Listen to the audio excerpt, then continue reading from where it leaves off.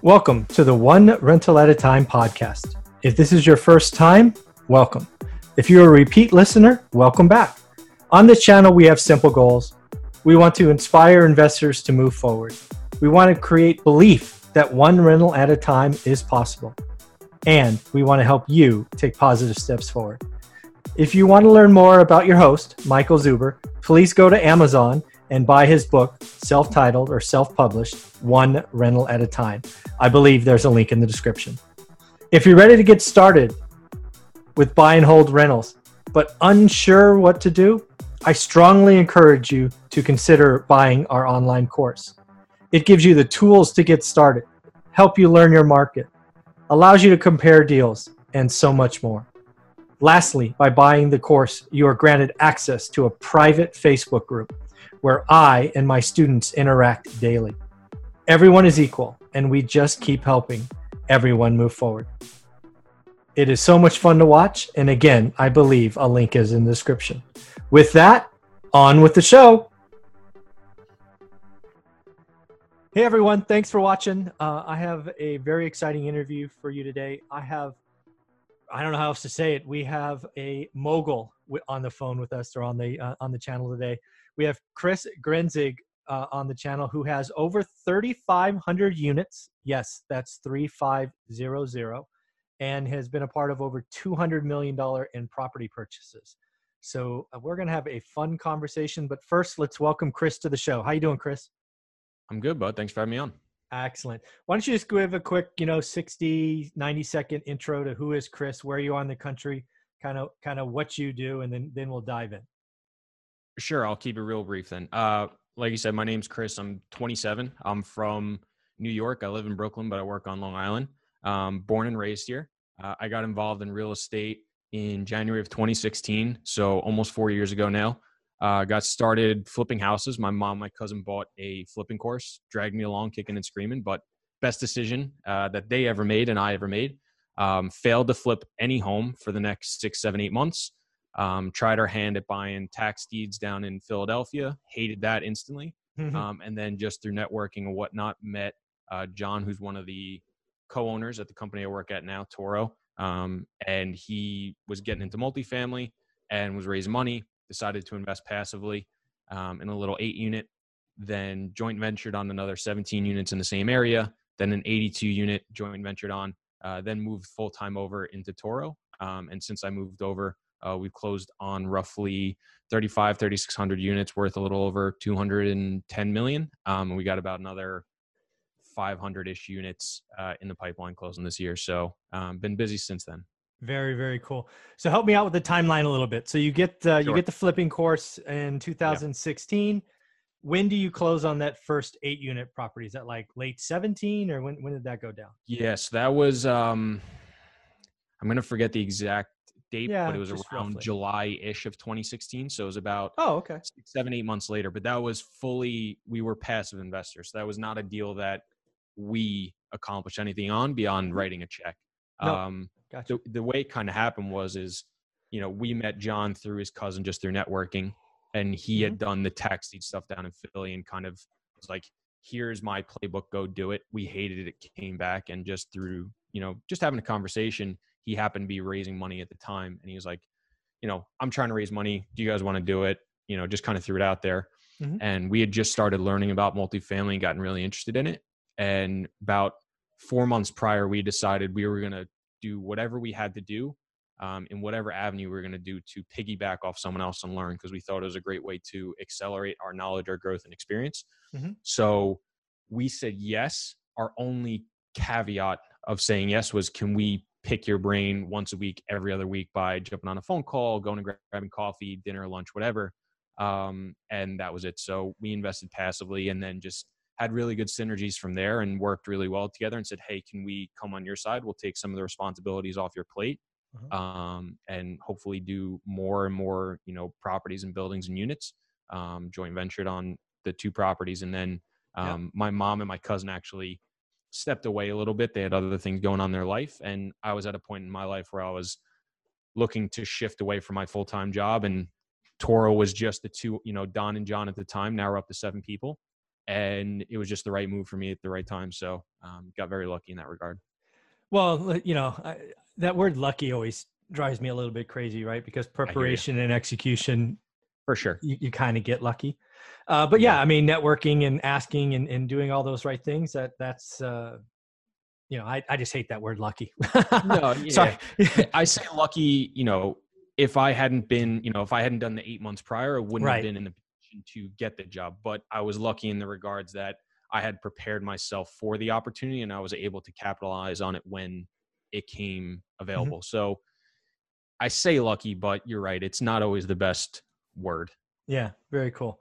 Very cool, Chris. So I guess I want to talk about a transition because our journeys, comparing mine to yours, starts out very similar, right? We want to, we're looking to do something, invest. And where it changes is you made the decision to not be active, right? Mm-hmm. You didn't, maybe it's because you didn't find a deal or whatever it is, but you decided to be an LP, mm-hmm. a limited partner, right? In exchange, obviously, for mentoring and learning. I totally get that. Yeah. But that had to be an interesting transition, right? You go from being the person hunting for the deal, driving for dollars, whatever. Yeah. To going, you know what? You've already got it. I'm going to give you X amount of dollars and trust you. Mm-hmm. It's kind of a different mindset, right? Yeah, it's definitely, a totally different mindset to have, or a shift in focus. Mm-hmm. We just kind of realized that we couldn't flip in our area just because of the margins were super thin. New York is a very high income, high expense area. Home prices, labor, holding costs, etc. So with margins so thin, you might make $50,000 to $100,000 on a flip, but that might be 5, 10, 12% of, total cost. And if one thing goes wrong, poof, it's out the window. So we were looking for something else, and we just said, hey, instead of, let's put our ego aside a little bit and let's say, hey, there's so many other people out there that are already doing it. We have to put our money where our mouth is, which we had already done by buying the course. But instead of paying for a course, let's pay for a deal or pay for a partnership and learn through doing instead of learn through a course, which we thought would bear, better fruit. And obviously it did, and was the right decision in hindsight. But it's definitely a different mindset to have from going from, okay, I'm going to do everything, to now I'm going to literally do nothing, write a check and sit back. A little different in our regard because we had a good relationship and we were able to pick his brain and learn, but still have to change. Very cool. So let's talk a little bit about the 8 units. I always like to talk about that first deal. So was it in New York or Brooklyn, or where? No, it was in Covington, Kentucky. We don't do anything in New York anymore. Not even close at all. Everything is in the Southeast, Midwest, United States. But that was in Covington, Kentucky. It's across the river from Cincinnati. Okay. So if you think about Manhattan and Brooklyn or Queens, Cincinnati and Covington, just obviously much different. Yeah, a little different price points. Exactly. All right, very cool. So do you still own that 8 units today?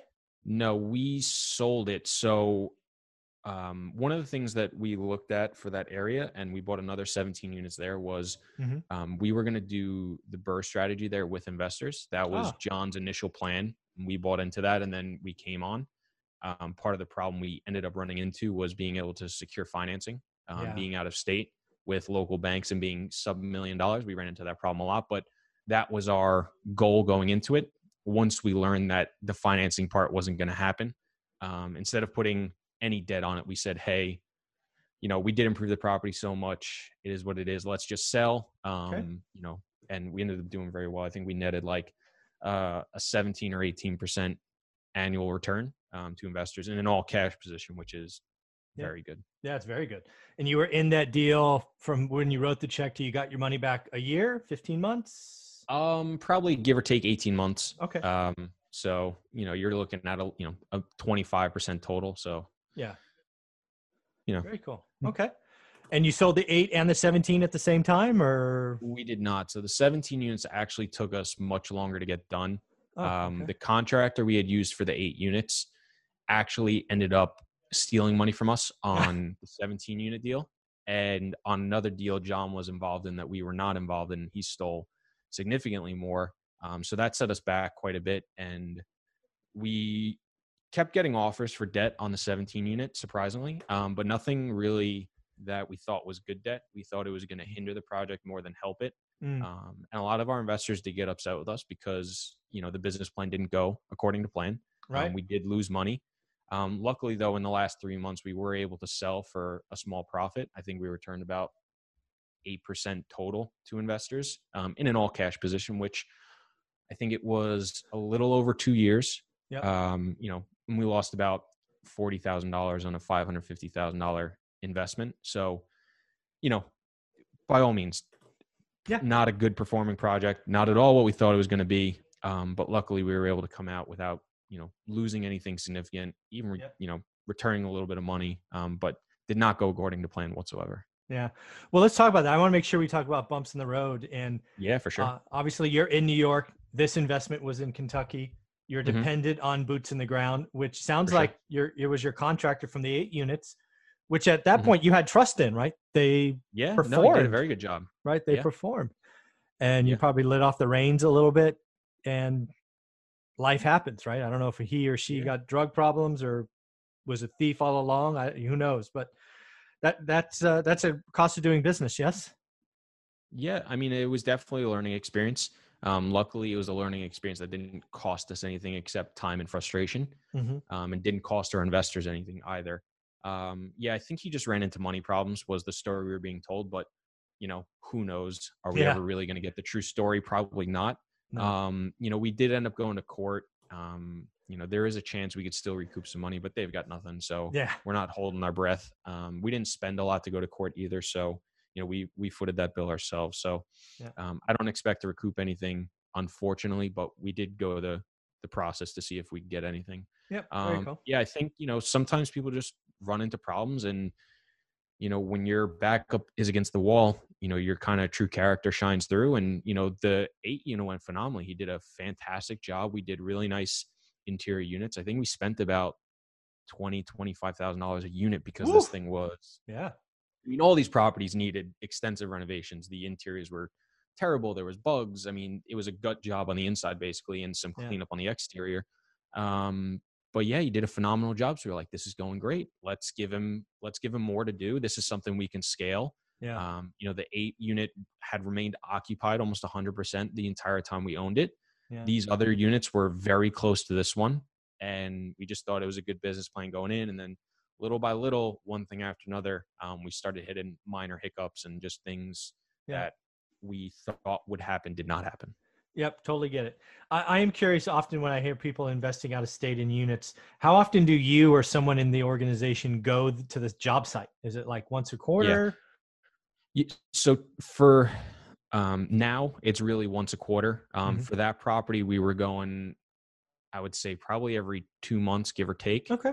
Now it's good because, we're dealing with much bigger properties. That's part of the reason we've stopped doing smaller stuff was, our manager was okay too. He wasn't great, but that's why he was managing, sub 100 unit properties. Yeah. He was a partner of ours as well. And while we put right after we closed for the 17 units, he ran for public office for something in the local area. So that then took away from his time as well. So that didn't help either, but how are you supposed to know? And there was really no other options for management. So, we kind of saw some of the problems we had and said, this is problems we don't think we would get in bigger markets and for larger properties. So that's why we kind of changed the business model and why I don't really look for smaller properties anymore, even on the side. Yeah. Plenty of ways to get it done and great deals can be found, but just not what we wanted to do anymore. Very cool. But so. Okay. So lessons learned, you've done the right things. You've taken them to court. You got a judgment. Who knows if that'll go anywhere, but you're doing the right things by yourself and the business. Was the 82 units also out there or was that somewhere else? No. So 82 units was our first deal in Jacksonville, Florida. Okay. We actually have our 6th and 7th property there under contract right now. Wow. So we've been able to scale there pretty significantly. It'll put us right under 1,000 units in that market now. Very cool. So again, what do you look for? Is it the value add, kind of like you talked about in the 17 units where the interiors are terrible and you want to remodel everything, or what's a What catches your attention? So we've changed a little bit. In the past, we were very, very opportunistic. We would go anywhere from, the center of the U.S. to east, except Okay. kind of the Northeast and the high north because too cold. Yeah. Um, Yeah. and we would look for any deal that we thought had value. And what kind of happened was we started getting spread really thin, and we started taking on projects that were not really great for us. Mm-hmm. Great projects that have turned out very well, but just didn't do right by the business. So in the last 18 months, we've focused on 2 clusters, North and Central Florida, and 5 markets in the Midwest. And we've targeted 2 types of deals. Your light to medium value add, so spending between, 3,000 and 8,000 a door, stable property, 5 to 7 year hold, where you get good cash flow, good forced depreciation, stabilized debt, et cetera. Mm-hmm. And then we do also look for more of the opportunistic stuff, but nothing overly crazy unless there's a unique story behind it. So, we bought 60% occupied, 100% occupied, stuff with a lot of deferred maintenance or problem tenants. So just stuff with a lot of value that doesn't have a lot of cash flow, but has really good forced depreciation on the back end. But by and large, what we're looking for is properties that have some sort of compelling factor or unique backstory to it. Mm-hmm. Almost 8 of every 10 deals listed today is somebody bought the property 2, 3, 5 years ago. They spent, $1 million, $2 million, 500,000 on the exterior, and they've upgraded 10, 20% of units. That doesn't interest us. That's not a property we're ever going to buy. We look for, problems to solve, operational inefficiencies, inexperienced ownership, long-term ownership, really good cost basis to market, unattractive loan assumptions that we can work around, things like that I think a lot of people don't see value or interest in, and we're willing to continue to chase after those properties until the valuation makes sense and where we think is interesting for us and our investors. Very, very cool. Well, I'd be curious to hear your opinion on this one. So, I've been investing nearly 20 years. Okay. The biggest thing I own is 18 units, right? Mm-hmm. So no JVs, no syndications, none of that. But where I'm going with this is for the first time in my career, I'm seeing multifamily blow up, meaning everybody wants it. And I don't know if it's the Grant Cardone effect or what it is. Yeah. It's crazy today. For me, I think it's 2 things. I think one, it is cost of debt and capital is very low. And 2, I think social media and technology has made it significantly more accessible for the, I'll say, average person or the average investor, as well as it's significantly easier to raise money. So I know probably 20 to 30 people that started out as limited partners on a couple deals and decided, screw it, I can do this myself, decided to become syndicators or sponsors, and now they're buying 200 unit, 300 unit properties and raising, millions and millions of dollars. So I think that has made it, significantly more accessible for a lot more people, which has helped drive it, as well as, as we come towards a recession, rental real estate is historically a safe place to park your money going into any potential downturn, recession, whatever, pending you don't over leverage it. Of course. Well, I want to talk about that a little bit more because I'm glad we see it the same way. I know, because again, this channel is public. I hear from people all the time. I speak at meetups and other bigger events. I think I know hundreds of people now, meaning they're contacts, right? They're out there. I don't know them all personally, but hundreds of people that were LPs in a deal the last 5 years, saw the preferred return most quarters, had a liquidity event, meaning they got their bucket of cash back plus more. And now they think they can be general partners or do capital raises. And frankly, that freaks me out because I saw what the herd did in 2007 to houses. I see that happening today in multifamily, and people are going to get crushed, in my opinion. So it's funny you say herd, because I was actually going to say too, it's almost a little bit of the flavor of the month as well. Yes. You saw it back in, 2010 to probably 2013, 14. Everybody was flipping and wholesaling. Yeah. everybody. Then it switched to multifamily and everybody's there. And what I'm starting to see a shift towards now, because we've been doing it too, is mobile home parks and self-storage. Yes, I see Because that too. people see these crazy cap rates, and especially with mobile home parks, it's a little unfortunate actually for the tenants. Those, manufactured homes or quote unquote mobile homes are not mobile. They cost Right. $5,000 to move. Yeah. So if your lot rent is $250, are you going to pay an extra $50 a month, or are you going to move your home for $5,000? Yep. Or are you just going to not be able to pay? So people are now buying value add mobile home parks, and cap rates have compressed significantly. We were talking to the capstone brokers in Florida, and this was like 6 months ago, so it could have changed. Yeah. They said their average cap rate was lower than the multifamily side by like 15 bips. Oh my God. Yeah. All right. Well, let's just keep this thread. Let's keep pulling on this thread. Not to scare you. No, it doesn't scare me at all. Shoot. It scares me. Yeah, It scares the shit out of me. As it should. You're investing other people's money, man. It should scare you.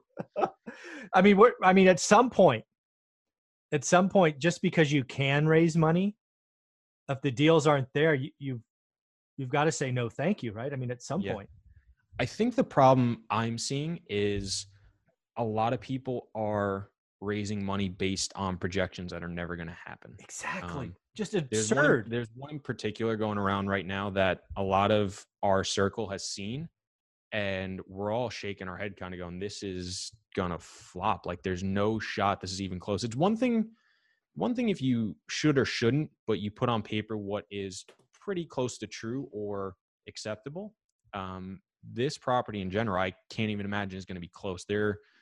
It's a 2000 built property, and they're projecting out 18 IRRs, and that's just not the market, especially in the metro they're in. So, he's projecting higher than market returns for the property he's buying. And when I looked at his projections, it was just mind numbing. I couldn't put two and two together. I don't like to do this, but I told a couple people, hey, you should, I would really suggest not looking at this one. Pass. And I typically, I don't like to step in other people's stuff, and, I really don't like bad mouthing people, and I really don't like giving too harsh of an opinion. But in this instance, this is one that I said, hey, if I were you, I would, not do this one. I'll be harsh. I think a lot of the 2019 and 2020 new syndications aren't going to perform. So let's talk about what that might look like. First off, I don't think preferred returns are going to happen, right? Whether it's 6 or 8 or whatever it is, because that's just a preferred return. It's not guaranteed. Right. You could see a property in a recession that maybe is truly a C class, but was advertised as a B class, get hurt with turnover because tenants are living paycheck to paycheck and can't pay rent. Then you're going to see a need for a capital raise. And then what was supposed to be a 3 to 5 year hold suddenly becomes a 10 or 15 year hold. I mean, these are all things that could happen because the LPs aren't debt, they're equity. Right. So I believe some people, and it's probably greater than 10%, I'm hoping it's less than 50, are going to get crushed by being in LPs that are frankly just overpaying, because you're right, debt is cheap and equity is even cheaper. I actually don't think equity is cheap. I think equity is today very, what's the word I want to look for? Very unknowledgeable on how to do their own analysis of deals. Yeah. I find that to be 99 times out of 100 when I'm talking to an investor, they skip right to the returns page. Yeah. Where's the little box in green? I want to look at that.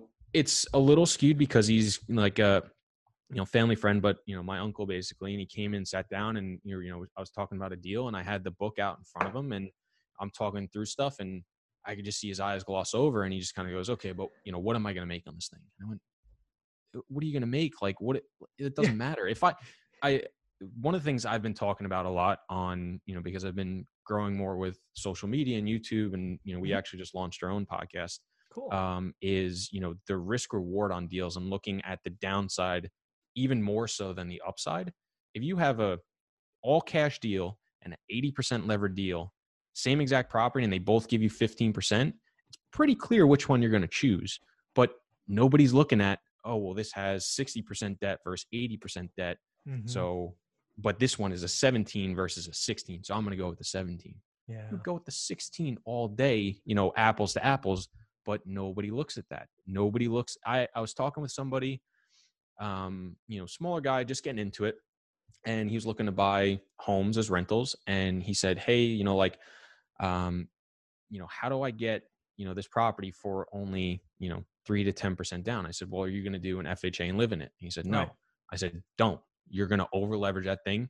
And if it falls too low, you're going to start paying the mortgage out of your pocket. Yeah. He's like, well, why wouldn't I use the bank's money if I can? Why would I use my own money? And I was just like, do you listen or do you just hear what you want? There's a lot of that. Yeah. There's too many people that are, I think, uneducated and are putting money into deals off the backs of, you know, trusting people's return profile without doing their own analysis. Yeah. Well, here's a prediction for you. So the last 5 years, you know, certainly the last, you know, 5 to 3 years ago. So whatever that is, if you were doing a multifamily value add, you made money unless you were just a complete moron. Oh, for sure. 100%. Right? You made money. So a lot of those people got confident. They started raising more and more, doing more and more. This is what I think is going to happen to some of them. I think some of them are going to end up going to jail because it's very easy to say, I have delivered a average of 15% IRR in all 17 deals I've done. You're going to go do the 18th deal. That's not going to perform as well. And what they're going to do is they're going to take money from the 19th deal, pay the 18th to keep their IRR average. And as soon as you do that one time, man, you got a Ponzi scheme. Yeah. And, you know, 3 to 5 years from now, we're going to see Wall Street Journal with so-and-so syndicator goes to jail. That's possible. I didn't think you were going to go to that angle. I thought you were just going to say from they promised certain returns and people got upset. I did not. Well, that's a guarantee. That's a guarantee. Yeah. Well, I was going to say, you know, most of the new people I see, almost everyone does a PPM, which I think will protect 99 out of 100 people. But the fact that you went to taking money from another, I do think it will happen. How often, I don't know. Yeah. Because I think a lot of, but again, it's, you know, it's going back to the contractor. Exactly. On our side, when pressure happens against the wall and you don't want to deliver bad news, you know, that's what you do.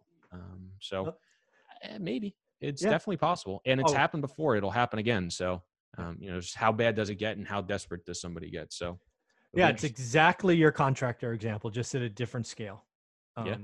So it does happen. So let's talk about your business, right? So, you know, 3,000 units, so it sounds like what you've done is you said, okay, we were going to go anywhere, anytime. Yeah. My words, not yours. And then you said, well, too thin, cost burden, quality, you can't manage all of that. Let's focus on 2 markets. So Florida makes sense.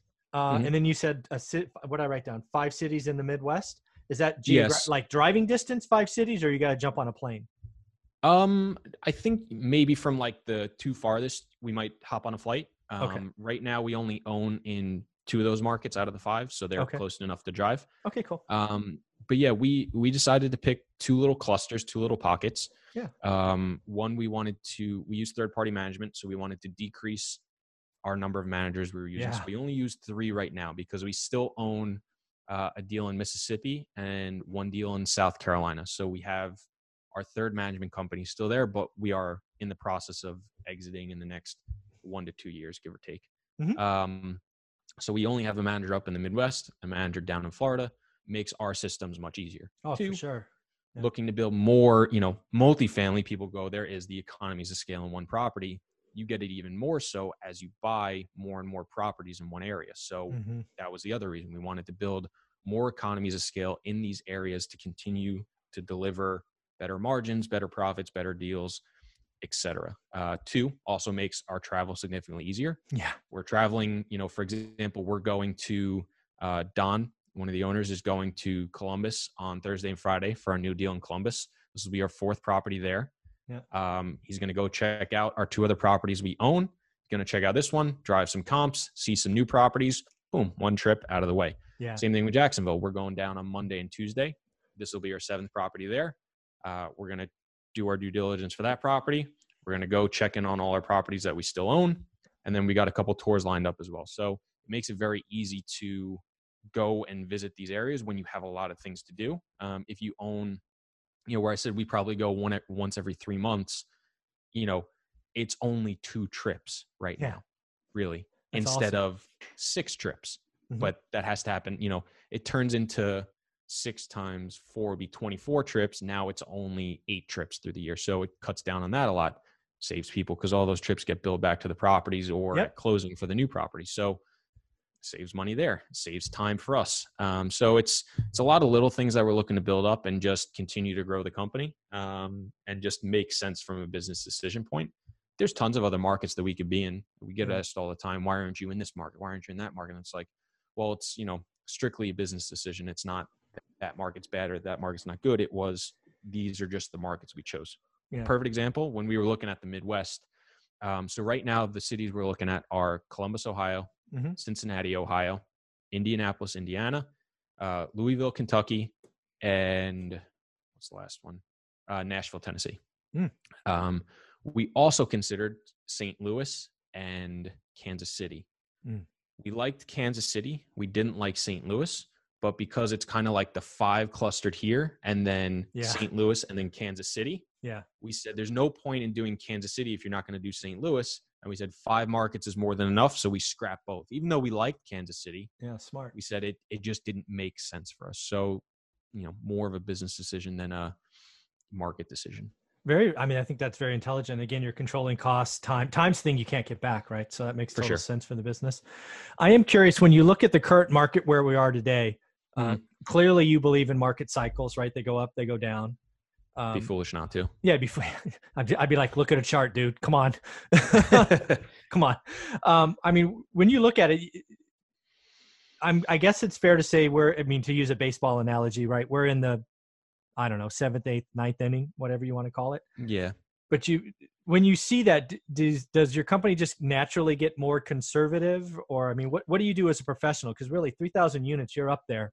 What do you do to change the business cycle? Assuming we're late cycle, what do you do? Biggest thing we've been doing is getting less debt. Smart. We are taking less than maximized debt on all our properties. For example, the deal in Columbus, we underwrote to about 8.3 million in debt. We just got quoted max proceeds at 9.8.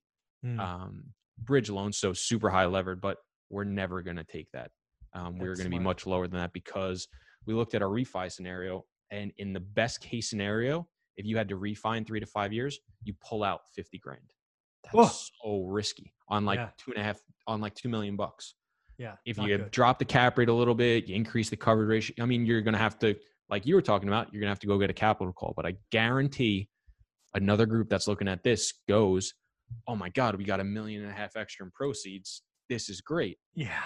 Now, because if you look at the upside, it goes to like a 36 IRR on our projections.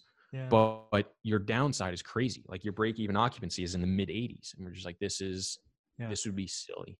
Yes. Unless it was our own money and we were like, hey, if worse comes to worse, if we had $50 million or $100 million and we were like, look, we're going to do it because if things go well, we're going to make a great return. If things go poorly, we can put an extra $2 million in, lower our debt and we'll be fine. We're not in that position. Our investors don't want to be in that position. So we're not going to do it. The deal in Jacksonville we're buying is a loan assumption. It's about 65%, but with a supplemental, we'll get up to about 70%. And it's just a really good cost basis to the local market. So again, not over leveraging, 8 years left on the loan, fixed interest rate.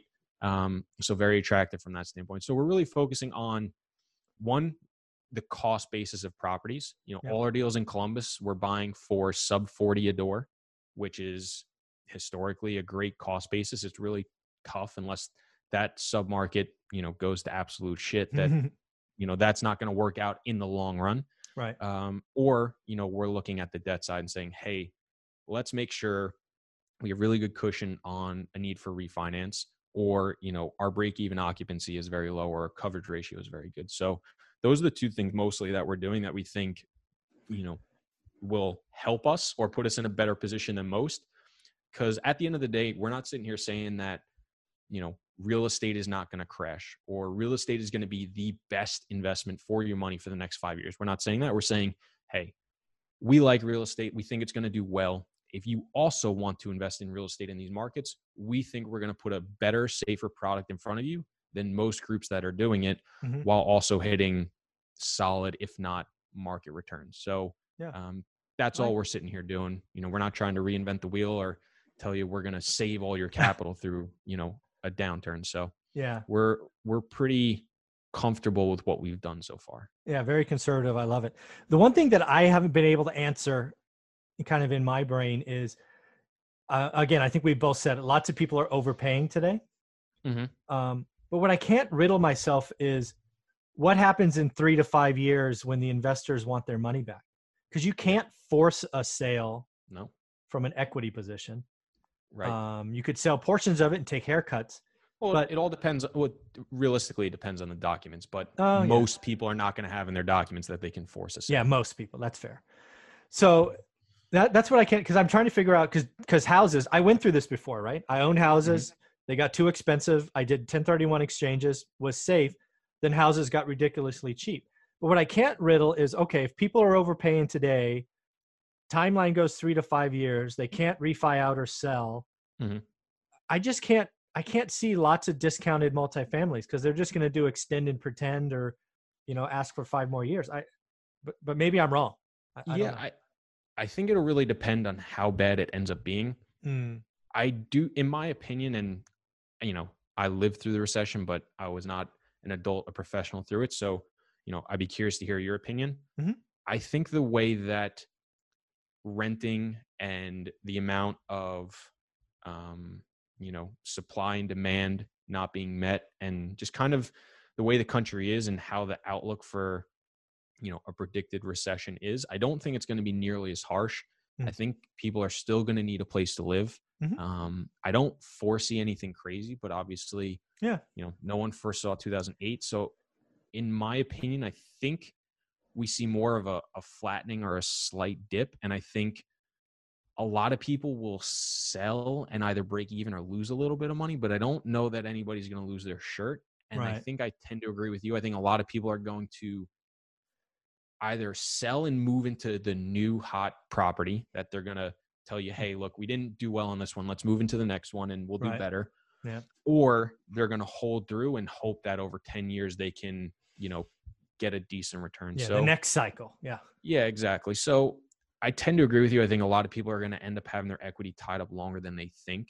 I do think there's going to be some deals with capital calls. I do think there's going to be some deals people lose their money on. And I think there's some deals people are going to take a haircut on just to move on. Exactly. I think all of that is true. Yes. I don't know that I see anything overly crazy unless, we go to war with China or some shit like that. The true black swan or series of black swans. I tend to agree with you. You kind of asked for my experience. So this is what happens in multifamily. So I've owned kind of the B class stuff during the recession. So it's lots of people talk about half truths.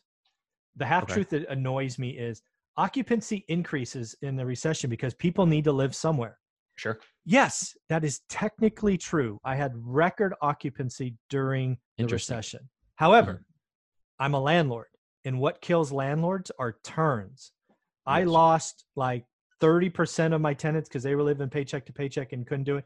They had to downside, go get roommates, go move in with mom and dad, whatever that is. And then, yes, people came from A's and moved to my B's. So yes, I had record occupancy, but on my tax return, I lost money because every turn was $3 to $6 grand. And I don't budget 30% turns in a year. Sure. That's going to hurt people. That is going to happen. And especially in markets that have record unemployment rates on the low end, if it doubles, man, apartments are going to crush people on an operating basis, in my experience. No, I think that's definitely interesting. What did you see in terms of rental rates? How did that get affected? Rental rates, during the first of it, stalled, right? They were flat because what the hell is going on? Sure. But rental rates actually increased slightly. Never had to do move-in specials because I had B class. If I had A class, you probably would have had to do move-in specials. Sure. Frankly, the only time I've ever had to have move-in specials was at the peak of the housing market in 2006, where people could buy a house for less of a down payment than they could my first month rent and deposit. That was the only time in my 15 or 20 years that I've had to have move-in specials. It's because Interesting. everybody can get a loan. Right. That's just how crazy it was. So that's my experience. No, that's interesting. I think, that's why we're so focused on right now break-even occupancy, because of what you're talking about. It's, how much does our income or expenses have to move, right? Yeah. We look more from an income drop, but it could move up as well. And how much does it have to drop that we can still cover our mortgage payment and be okay and not have to come out of pocket? And that's really important for us, because I think, there's going to be changes that people aren't going to foresee. I think, people are forecasting rent growth, and that's going to affect it. I think people are forecasting market vacancy, and whether it goes up or down, I think it changes. Yeah. And I think some of your expenses are going to get way more. And I think your bad debt is one that people are going to really see hit them, that they're not forecasting. And that's going to go significantly higher, and people are going to fight harder in eviction and longer because they don't have a place to go. There's no plan B. Yeah. So I think that's where a lot of people are going to see it being affected. And that's why when I said, we saw 85%, our market some market was like 93, 94% occupancy right now, a couple points bad debt, a couple point concession. So you're already basically at 90, how much, 5%, that's what you're going to throw out there until you start, losing money every month. We're just like, that's ridiculous. Even though it's a short-term play for us, we're looking to be in and out inside 2 to 5 years, depending upon how long we want to hold and what the market's doing. But we're just like, that's not, no upside is worth that risk that you're 5% away from starting to lose money. That's a crazy swing. So, it's a really interesting point. Yeah. And again, I would tell you to go back and look at the numbers. And again, it's not occupancy. So many people talk about occupancy. It's not even effective occupancy. Yeah. It's how many people are leaving and coming, because you can fake yourself out with occupancy. It's like literally, if you had to turn 10% of your units inside 60 days, that's going to hurt. Yeah. Right. And not many people are talking about it, because I've seen it. I have seen a recession in B class, good quality stuff. You lose 30% of the people because they downsize to roommates or go back with mom and dad. And then 30% come in from the A class stuff. Okay, occupancy is great, but I just lost money all year because I can't afford the when you said I lost money on my tax returns, was that an on paper loss, or you physically lost money? Physically lost. I'm not even depreciation. I physically lost money because I turned 30% of my units, which if you average it at $5,000, right, is more than I plan for every year. No, exactly. Yeah, I mean, any property you buy, if you don't account for increased turnover, because for our stuff, we typically see anywhere from 40 to 60, depending on property size and whatever, turnover. If you're at 50, but it goes to 70, 80%, that's going to increase. So where I keep saying break even occupancy, it's a function of both. It's increased expenses or decreased income. So it's just more of a function of, that's just the number we use. It's if income falls to 75%, that's what it is. But you can, we look at it both ways. It's just more of the term we use. Otherwise, the term would be way too long. We'd never get anything done. There you go. Well, I love everything you're doing. I think people need to check you out. How can they learn more about your company and you? Is it social media, a website? How can they find out more about what you guys have going on? Yeah. So if you want to check out what we're doing, our website is tororep.com, TOROREP.com. We just launched a podcast. It's called The Real Estate Investing Experience. We're on every platform and on YouTube. If people want to get in touch with me, the best way is either my email, chris@tororep.com, or I'm pretty active on Instagram, at chris.grenzig. Pretty responsive to DMs usually within a day. So, feel free to hit me up, chat, whatever. I'm around. Very cool, Chris. Well, this has been a lot of fun. I appreciate your experience. It's very impressive to see what you've done at 27. You got a great head on your shoulders, and you're going to live through 2 or 3 different cycles. So make sure you're taking your lessons learned and have some fun. Yeah, exactly. In a weird way, I'm almost excited for it because I keep hearing it's going to come and it hasn't come yet. So I'm excited to see what it holds almost. Just remember that excitement in 2 or 3 years when you're in the depths of the bottom that you were excited. just remember. I'll just keep watching this video over and over. Yeah, you go keep watching it over and over. All right, Chris, man. Thank you very much. Yep. Thanks.